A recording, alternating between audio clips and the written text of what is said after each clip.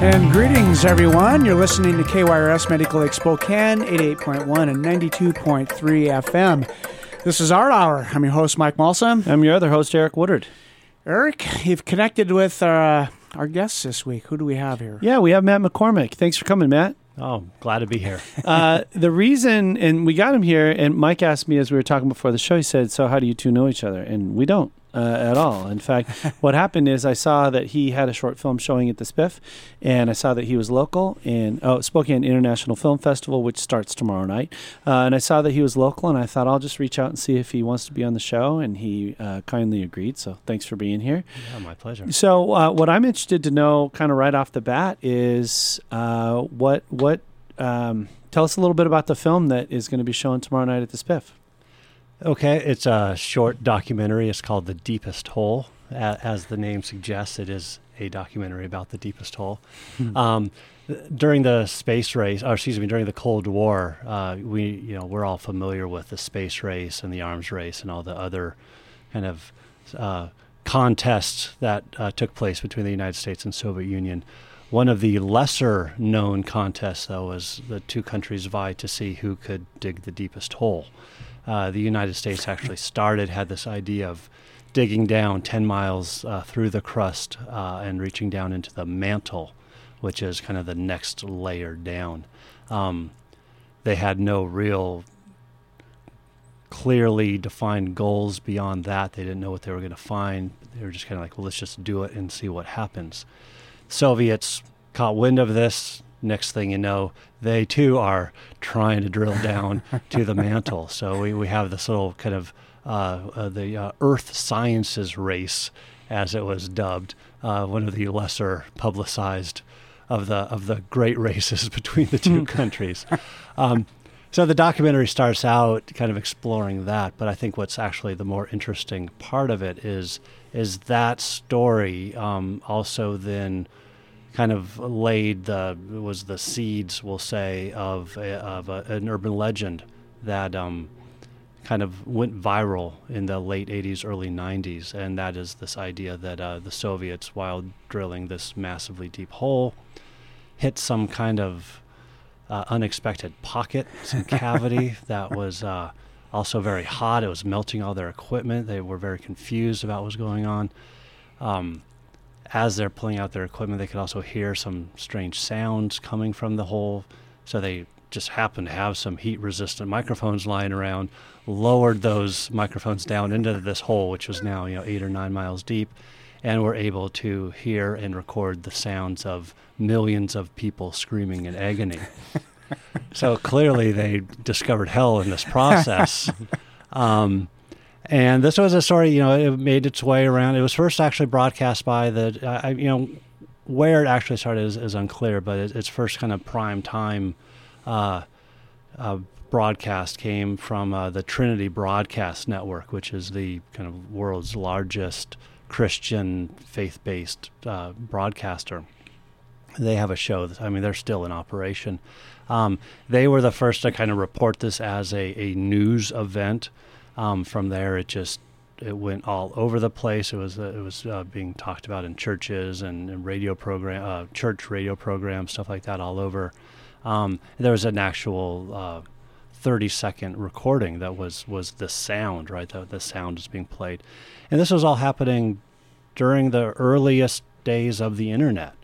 And so, looking at it through kind of a 2020 lens. We can actually see that it was one of the first examples of fake news going viral on the internet. So a lot of weird things going on there. So, it wasn't clear because I watched the movie last night. And what were they trying to find by digging this deepest hole? Well, that's the thing. They really didn't know.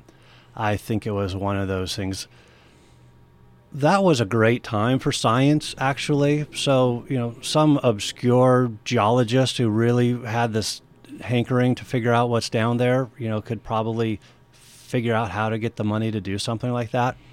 They didn't know. It was really just because of the Cold War and both countries being so frightened of the other country getting ahead of them in science that if one was doing something, the other one wanted to make sure they were doing it as well, and hopefully doing it better. Who knows what they're going to find down there? Chances are nothing, but what if, somehow we tap into some amazing energy source or discover, who knows what. Well, and as you're talking about that, I mean, it's fake news, but the holes weren't fake news. They were really digging the holes. Oh no, right? you're right. Exactly. Yeah. No. What was this race to dig down to the mantle, which is about 10 miles deep, that was very real. Neither country succeeded. In fact, the United States, we only got 600 feet down before the whole project. What was the problem? Well, we started. Our problem was we decided to try to drill the hole using offshore drilling, because if you start in the ocean, then you don't have as much to dig through. The crust is much thinner at the ocean floor than it is on land. So I said, well, we can save a couple miles of digging if we do this offshore drill. But this was in the 1960s, early 1960s, and that technology just didn't really exist yet. I mean, it was being figured out. Much of, if anything, that's probably the most productive information that was found in this process for the United States anyway. So it was, having all this government money piled on this project to try to figure out how to drill off the coast of Southern California. But yeah, they didn't really, they didn't find much. So we got about 600 feet down before, it just took years, and it was just, money pit, no pun intended. Mm-hmm. The Russians, however, they started drilling on the Kola Peninsula, which is the Kola Peninsula. That's actually pretty far west for Russia. That's very close to Sweden and Norway. That's the Kola Peninsula. So there's a sliver of that is Russian territory. And so they were drilling up there on land. So they had further to dig, but they didn't have to deal with storms and waves and tides and this and that. They started digging just a couple years after we started, but they continued to dig for decades. It really wasn't until the collapse of the Soviet Union when they stopped. And it was just because of money. They were just like, we've been piling tons of money on this. It's not bringing much back to us. And then when the Soviet Union collapsed, they were just, as a country, pretty much bankrupt.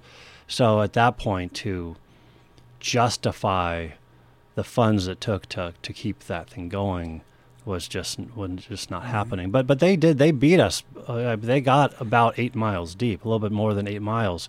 Whereas, so our 601 feet to their 8.5 miles, they clearly won that aspect of the Cold War. Which I think is what they call a Pyrrhic victory. You've gotten 8 miles down and poured all this money into it, but then you say, what did we accomplish by digging 8 miles down? Well, and one of the sad, or I don't know, sad, but one of the kind of ironic things that is now the site where this all happened is just a industrial ruin.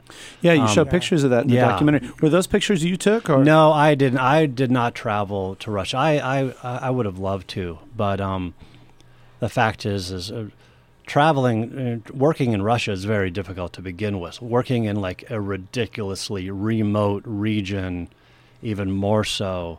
And ultimately, I knew there was already fantastic documentation of this that I was able to access. So I was like, you know what, I'm going to just use this stuff. And you showed the photograph of that bolted cap on top of the hole. It was hard to tell from scale how big that was, but it didn't look very wide. Oh, it's not that wide. No, the hole itself, I think, is only 11 inches in diameter. So 8.5 miles long, 8.5 miles long and 11 inches wide. I can imagine for a career. What did you do? Well, I spent a decade or so watching this drill dig this hole. Because that's what it was. I mean, it's so remote. It's so remote, and it is up. It's north of the Arctic Circle. So that it was cold, it was barren, there were no trees around. I mean, it is literally in the middle of nowhere.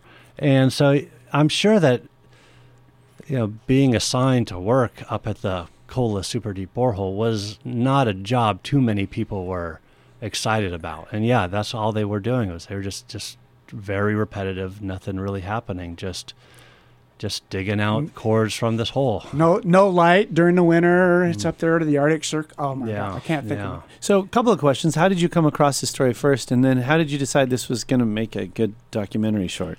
I I bumped into the information a while ago while working on another project. So the last film I completed was a feature-length documentary called Buzz 1-4. It actually showed at the Magic Lantern, which is like right beneath us, just not too long ago. That's a film I completed in 2017, and it's about a so another wild thing going on during the Cold War is we had this program called Operation Chrome Dome. If you've seen the movie Dr. Strangelove, this references it. So there was a period in time, actually it was 8 years, where we, every moment of the day, had at least 12 B-52 bombers. These are these big, giant Air Force bombers, loaded up with nuclear bombs, flying towards Russian targets. And what would happen is the plane would take off from an American base. It would fly, some 12, 14 hours towards Russia. And as it approached Russian airspace, it would get a signal, from the Pentagon essentially that was saying like either yes, attack, or no, come home. And then at that point, they'd turn around and fly back. And as they were turning around to fly back, 30 minutes behind them was another one doing the exact same thing. So we constantly had this barrage of these planes flying straight towards Russia, ready to nuke them at any moment. This never stopped. This 24 hours a day, 7 days a week, on and on and on. These missions for that took, it was like a 28-hour mission. So these crews, got up, flew there, flew back, and awful, right? And they were loaded oftentimes with at least 2 thermonuclear bombs. One day, one of these missions, a B-52 was returning from one of these flights, was very close to its home base in Albany, Georgia. It was coming down the eastern seaboard, just not far from Washington, D.C. Big winter storm hits. The tail of the airplane snaps off. The plane, obviously spins out of control from 30,000 feet high, slams down in the side of a mountain not more than 90 miles from Washington, D.C. Thankfully, the 2 nuclear bombs did not explode. We would have heard about that, right? Had that might have made the happened, news. Yeah. That would have made the news. This was 1964. But and had the East Coast would look, it would be a much whole different thing going on over there right now. But yeah, so it was one of these. It was didn't get a whole lot of press. Wasn't something that was really known about.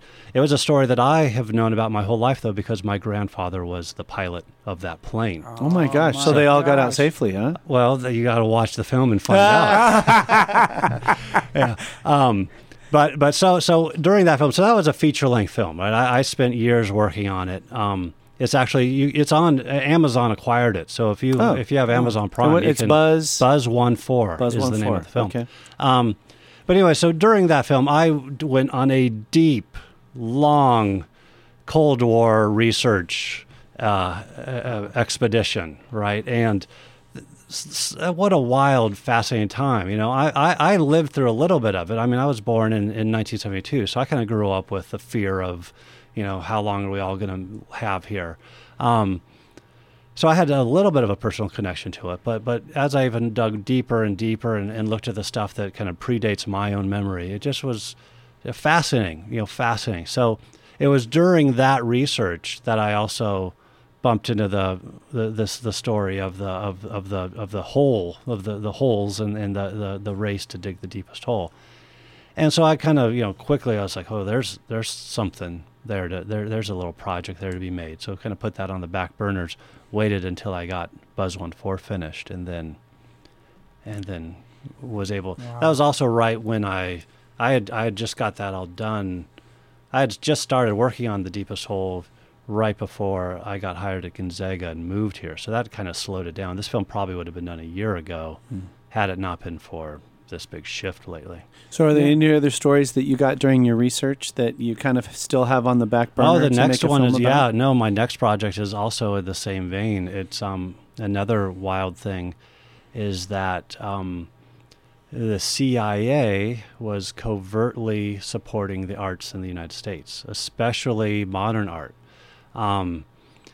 Part of, again, the Cold War, we're always trying to one up each other, right? And one thing that the United States intelligence was very aware of was that we were really losing the kind of bohemian intellectual movement, right? You know, everyone looked to Europe and other countries, and like that's where the great art and literature and poetry, you know, where the United States, we were just kind of, you know, not as artistically inclined, right? We were more just folksy and making kind of our more, you know, country and Western style stuff.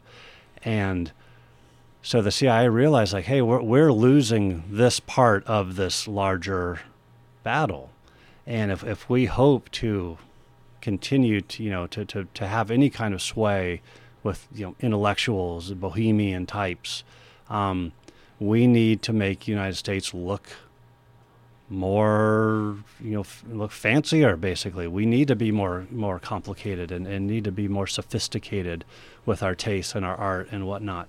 So the CIA very covertly supported U.S. artists. None of them knew it, right? They created the kind of fake organizations, fake institutions, fake art collectors who simply bought a lot of art, donated a lot of money to places like the Museum of Modern Art, and really propped them up so that on a worldwide level, we could point to American artists and American institutions and say, our artists are as good as your artists, essentially. And since you've already done that research, I mean, maybe spoiler alert, maybe you're going to watch us make us watch this film as well. But did it work?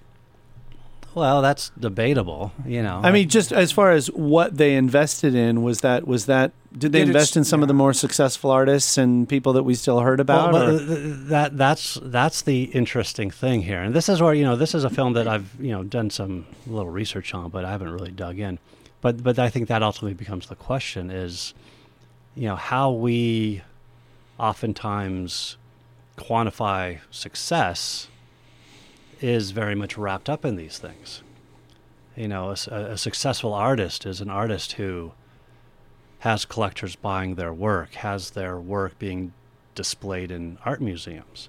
But then if you suddenly, you know, realize like, oh, that person who was collecting your art really wasn't actually a person interested in collecting your art, you know, it becomes more of a charade. Now, that said, I'm also someone who I love abstract expressionism. I love the kind of art that was, you know, popular and going through this. So I have kind of I'm coming into this with a couple different viewpoints. Because like when I go to New York, I mean, I'd much rather spend a day at the Museum of Modern Art than the Met. That's just my personal styles. I'm more interested in modern stuff and contemporary stuff. But then it's also interesting to think like, wow, maybe because the whole reason I even knew of some of these artists might be because of the amount of publicity they got that was in some ways propped up by the CIA. That is amazing. That is crazy. That is incredible. I mean, this whole race thing actually almost borderlines an amazing comedy. I mean, can you imagine? Sputnik is, we dug the deepest hole. I mean, you think about that, and there's some absurdity to the whole thing. It's a circus of absurdity. The Cold War. That's why I probably could. The rest of my filmmaking career could be based on that. Well, and it seems like there's a level of absurdity you're looking for in some of your other films, because I watched a clip of the short film you made about the subconscious art of graffiti removal. Yes, was that the title of it? That is the title, yes. Okay. And I kept reading, and it said that you were kind of tongue-in-cheek and you were mocking it, but I also felt that that you were kind of getting it both ways, that you also were seeing some of the beauty in the way that they were painting over this graffiti. I mean, is that the case? Absolutely. No, that's kind of my shtick, right, as a filmmaker, is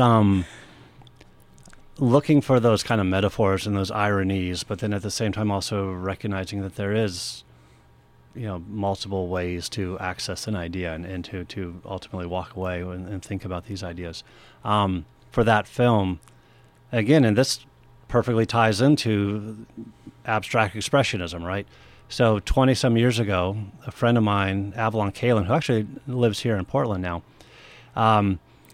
Was here in Spokane? Excuse me. Yeah, okay. He's a friend of mine from Portland. He moved to Spokane a couple of years before I did. And we were hanging out in Portland, and we drove by this wall that was by both our houses, and it was covered with these different blocks of paint, different colors, squares, and different shapes and not.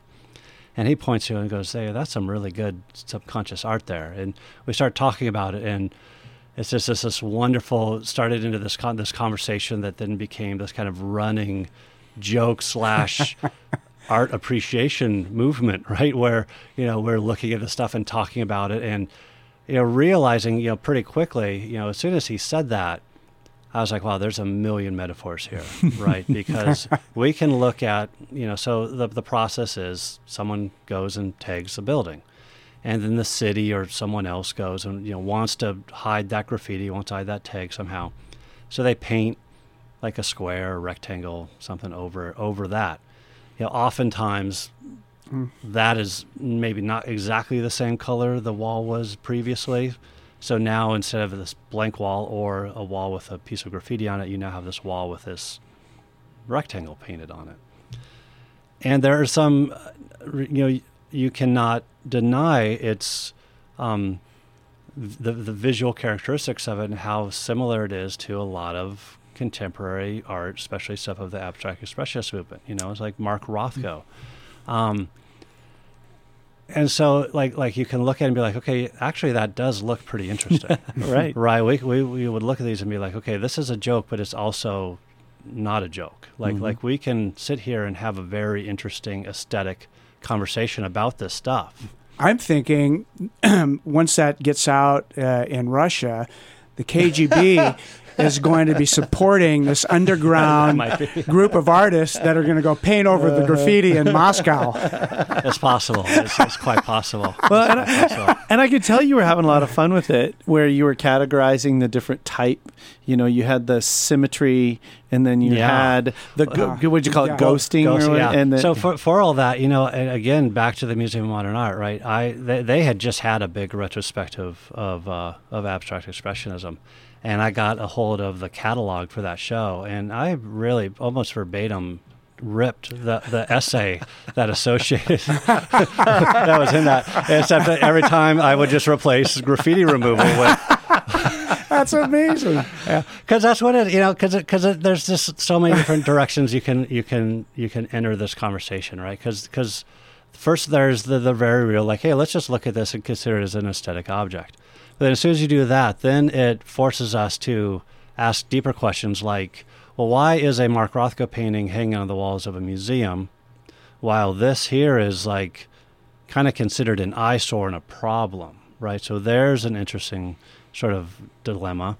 Also just ideas of like who gets to control this visual landscape, right? So somehow like a graffiti artist spray painting on the wall, that's a problem. And then painting a gray rectangle over it is a solution. Yeah, it's a lot of, who gets to, so who gets to decide what's art and what's not? Who gets to decide what is okay and to see on a daily basis and what isn't? I mean, there's a lot of power structures at play here. Mm-hmm. So in many ways, that's what the film is. While it is a sort of tongue-in-cheek making this fake argument that this is, because in the film it's like that's the argument.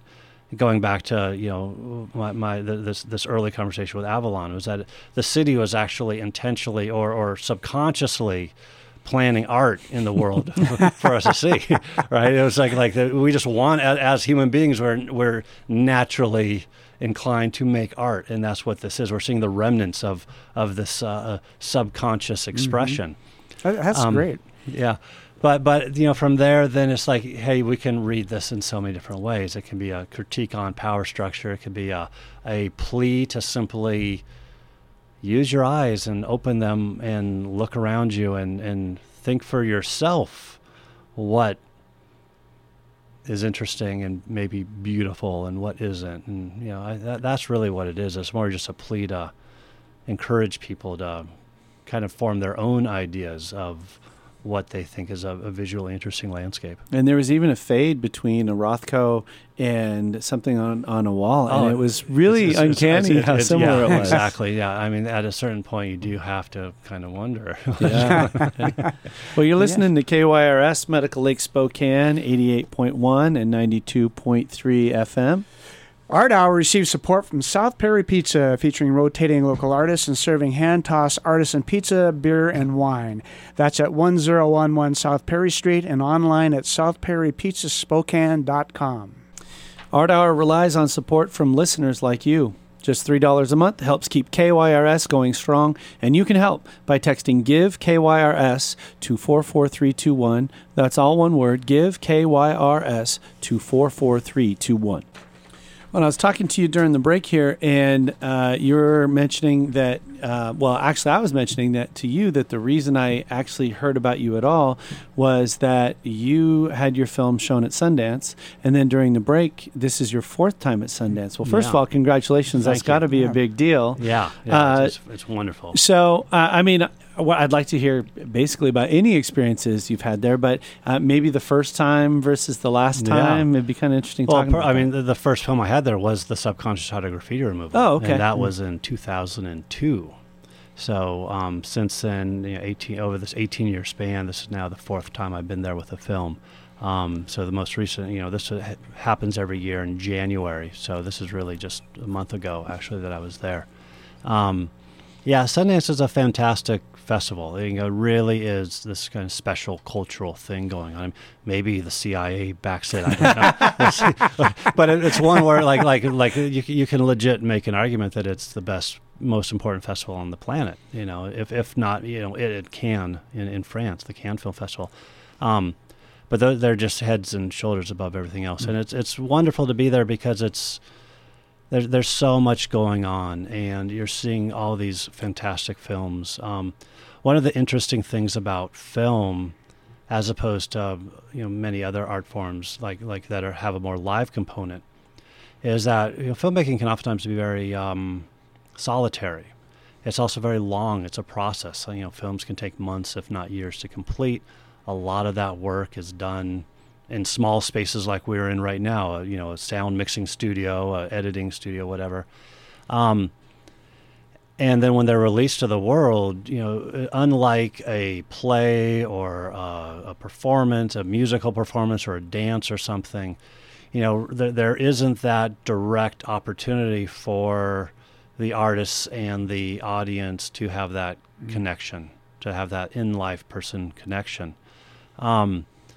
And Sundance and a lot of these other film festivals provide that opportunity where it's the premiere of some big film that people have been anticipating. But it also is this opportunity for the filmmakers to kind of take a bow, to have that opportunity of coming together and be like, hey, we did it. We've been working on this forever. Here it is. Let's party, sort of thing. Or maybe not party, but you know what I'm getting at. Mm-hmm. It's just this really neat opportunity to not only see brand new cutting edge work, but to be a part of this energy that even if it's a film that I have a chance to watch this, this will be playing at the Magic Lantern in a couple months or on Netflix in a few months after that. You still want to go see them because it's just there's this energy there that's unlike anything else. And then on top of that, though, a lot of these films are oftentimes pretty intense films, very, very, very important films, and especially with a lot of the documentaries. And with some of these ones, a film I saw, it must have been probably 14 years ago at Sundance, was this film called Tarnation. Filmmaker about the young teenager. Yeah, it got out there, got into the world. So for your listeners who aren't familiar with this film, it's a movie. It's very autobiographical. Most of it was made. The filmmaker didn't realize he was making this film. He got a video camera when he was 10. He kind of recorded everything. Also was kind of always setting up the camera and recording himself doing these performances and stuff. But the kid also had just this super traumatic life, all this stuff going on. It's very his mother was going through all sorts of various traumatic episodes. It's a really heart-wrenching film. and by no means kind of a normal mainstream. I mean, it's a very artistic, very challenging. So it had its world premiere at Sundance. I saw this, many years ago, and you could just sense the audience when this movie ended. Everyone was like, wow, we have just seen something that's unlike any movie we've ever seen. And there was this energy, and then he was there, and he was talking about it, and you could tell he was, had been terrified about this movie showing, and then now realizing, wow, these people love it. And then what was even the most amazing part was, as I was leaving the theater, he had a few friends, and they were on a phone, and I kind of walked past them close enough to hear. He was on the phone with his mom, telling her how the screening went. And, and it's like, I'm getting shivers down my spine just remembering this. This past time, this one just last month, another film was like this, a film that I think that we're going to be hearing about pretty soon. It's a film called The Church and the Fourth Estate. And it's about sexual abuse in the Boy Scouts. And in fact, the Boy Scouts just declared bankruptcy a couple of days ago. So, this is a story that's, I think, going to get bigger and bigger and bigger as the coming months unfold. So this is a documentary about that, and it's very specifically about how this one young man who was abused quite often as he was 12, 13 years old, had reported it to everyone. Everyone said, no, don't worry, we'll take care of it. Hid it, blah blah blah. Finally, eventually, he went to the police. And then things happened, but even after that, then he was kind of shunned by the Scouts, shunned by the Mormon Church. Had all this, they really ruined his life in many ways. Amazing film about this young man and his process. The film showed at Sundance. The filmmaker was there. This boy, now a young man, now a young adult, was there. His whole family was there. Oh, geez. And again. Yeah, you could just sense, this film coming out showing, this was the first time this film had shown publicly, you could sense the process of healing going on with this family at this moment right here. During this, after the screening, they're all coming on stage talking, question and answer. Again, here I'm getting a little choked up just remembering this. And it's just the sort of thing that, that's why Sundance is special. Not only to perform this, to offer this platform for these films to be released, to get this recognition, to be seen by these larger audiences, but for exactly that to happen too, this kind of completion of the artistic process. And even I don't Sundance is amazing, but all film festivals. We're kind of talking about the Spokane International Film Festival. I'm not sure if we're going to have anything quite that intense. Maybe we might. But back to, back locally, that's what's wonderful about film festivals. Sure, you can say oh yeah, maybe some of this work isn't as strong as the stuff I could go down and see at the Magic Lantern or wherever, or maybe I can see it online or something like that. But there's something really exciting about seeing it when really no one else has yet seen it. Also, if the filmmakers are there, you can meet them, you can ask questions. There's just an energy of fun.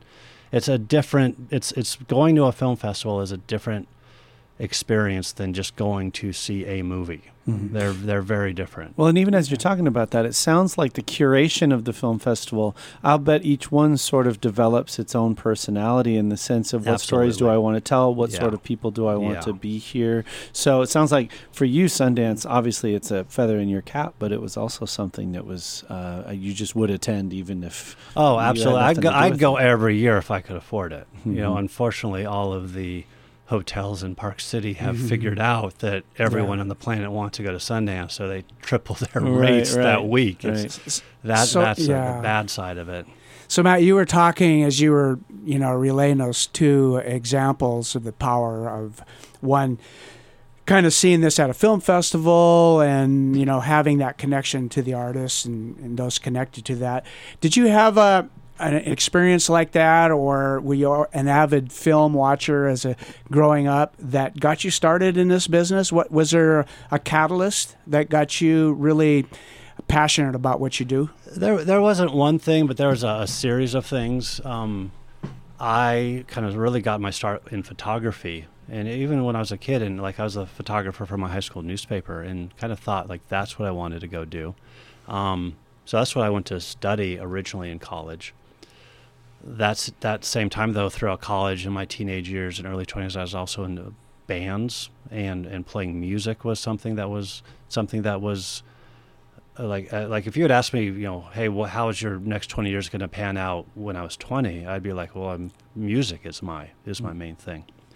That didn't pan out, but while I was, that was in the early 90s, and that was when the whole DIY punk thing was really up and happening, and it really kind of showcased this whole new way of, through the 80s, there was just this sort of thought that like you had to move to LA and then hope that someone would discover you, and then you'd be big and famous, but then no, actually you couldn't. You could do something totally different. You could move somewhere like Portland or Seattle and just, go on tour with your band and play little venues and basement shows and put out your own records and make T-shirts, and maybe some little record label will put your work out. And I got really excited about that community. So while as a musician I'd never really found a whole lot of success, it opened my eyes to this community. And so I was really interested in like, well, how maybe I can approach filmmaking and art making in this kind of way. So, by that point I was making these short films, and they were kind of, weird and experimental, and, going to Hollywood was not something that was really that wasn't my intention. That's why I moved to Portland. And so I thought, why don't I approach filmmaking the way that these bands are doing their thing, and do it very much in this sort of DIY, low budget, don't wait for someone to come along and give you the keys to the car. Just, if I have to drive a little jalopy, fine. I just, let me at it. And just started making work, just started making my own films, and then also getting involved in the exhibition of stuff, because I knew that, hey, I need to get my work out there, and there's other filmmakers. So if we all just sort of band together, then not only do we have a program, and we have an audience, right? Because if each one of us brings a friend or two to the screening, then we've got an audience. We're all making 5 to 10 minute long movies. We can slough those together, and now we've got an hour and a half worth of content. And we started doing that, and it was really pretty successful. And so we kind of continued doing this. This is Portland, mid-90s. Shows got more attention. The filmmakers, we all started getting more attention. Next thing you know, we're showing at Sundance, or getting big grants and doing stuff that's really putting us on the map. And so then that's really when things did kind of start taking off for me. And then that led you to starting a production company, correct? Yeah, I mean, that was only for my own work, and then I'd also sometimes do music videos. There's also just a great amount of bands in the Northwest, so I was doing music videos for them, which was always fun, and also just another way to kind of connect and explore the craft of filmmaking. Well, I saw you've worked with the Shins and Sleater-Kinney and all those bands. Are you still making videos for? Not so much.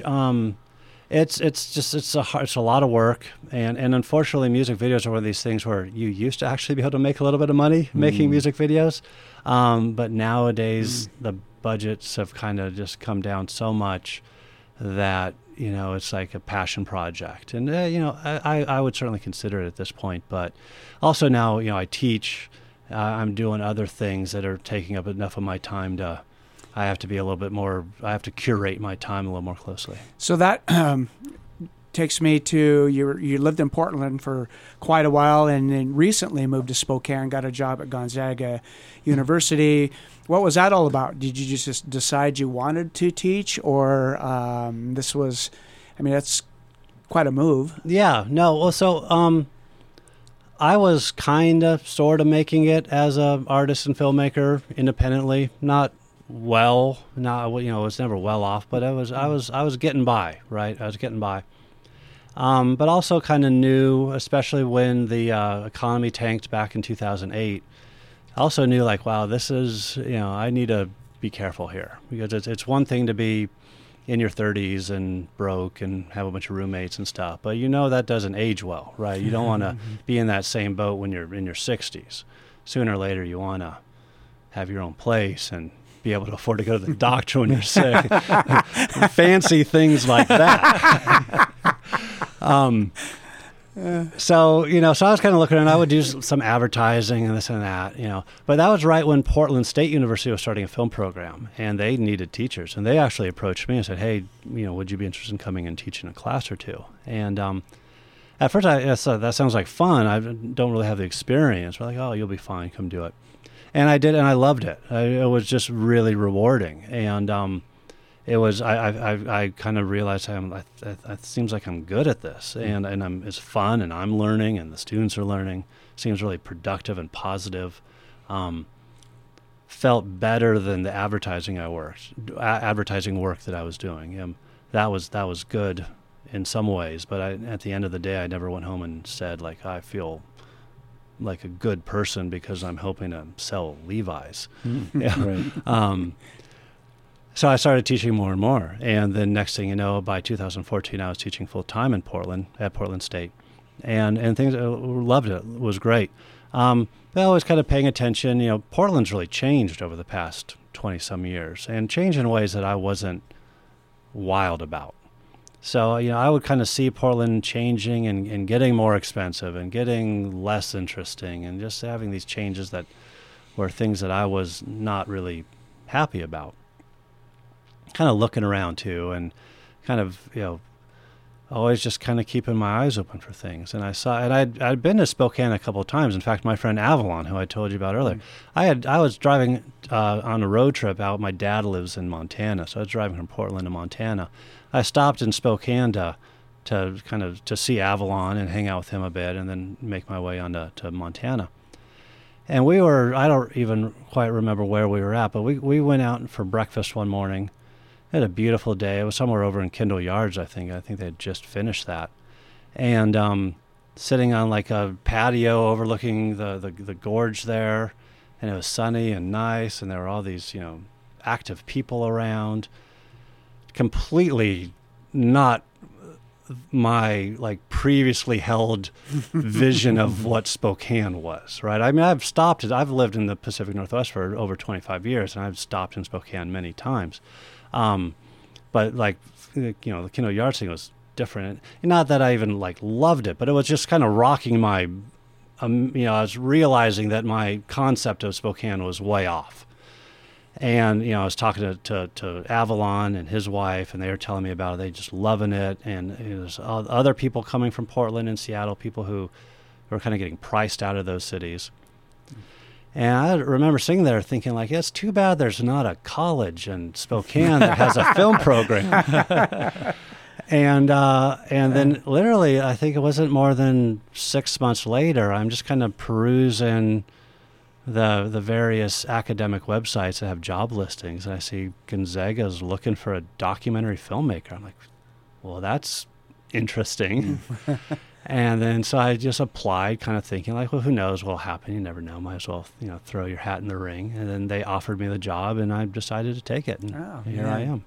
That's a great story. Well, speaking of teaching, for the first time ever, you have students who have a film that's showing along with you, right? Yeah. So, I've been now teaching for almost 10 years. And I've had students in my classes make projects that have gone on to find success and show at some film festivals. But this time around, it's particularly exciting because last year in one of my classes at Gonzaga, a couple of my students made this film about TJ Sneva, who's a local Spokane skier and inventor. And back in the 90s, he was one of the early innovators of what are called twin-tipped skis. These are skis that have the front and the back curve up. So it allows the skier to ski backwards. And this was during a time when skiing was kind of becoming a dinosaur because all the kids wanted to snowboard. And he developed these skis that suddenly became really popular with those exact kids because you could do tricks with these skis that you couldn't with other types of skis. And just as he was kind of starting to kind of get these out and known, a very large corporate ski manufacturer actually approached him and said, "Hey, we'd love to talk to you about your skis." And they kind of came and talked to him and looked at everything. And then they said, we would love to work with you. And he's like, "Okay, let me think about it." And then he's like, "Okay, yeah, let's do it." Like, actually, no, never mind. And then so they just went and released their own twin tip skis. Essentially stole his idea. Mm-hmm. They were kind of fronting him.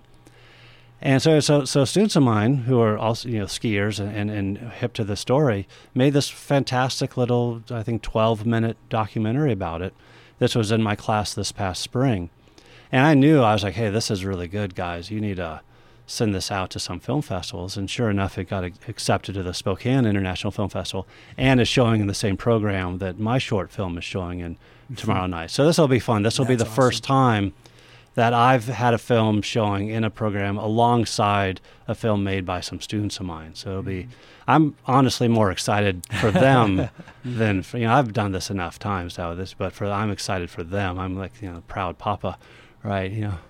So that we're both educators as well. What would be, if we were to talk to some of your former students that you had either at Portland now and here at Gonzaga, 5-10 years from now, what would they say about Matt McCormick? Hopefully some nice things. I get the sense that they would say some good things, hopefully.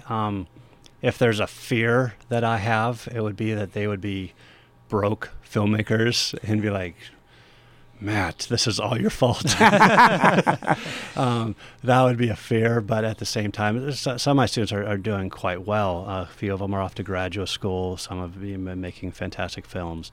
And I think at the end, teaching film is a interesting conundrum because it's something that's very difficult to make a living doing. You can take these skills and transfer them to jobs, and that's what most of them do. But as far as like, I'm going to be a filmmaker and make a living off this, I'm teaching because I couldn't actually, I love teaching, but much of it is motivated by the fact that I couldn't really sustain a living by just being a filmmaker. So that's the tricky part. So my fear is that I'm guiding them down a dead-end trail, but at the same time, I'm also hoping that what's fantastic about filmmaking is it really is a process that just involves a lot of figuring things out as you go. It is problem after problem after problem, all of which have to be solved creatively.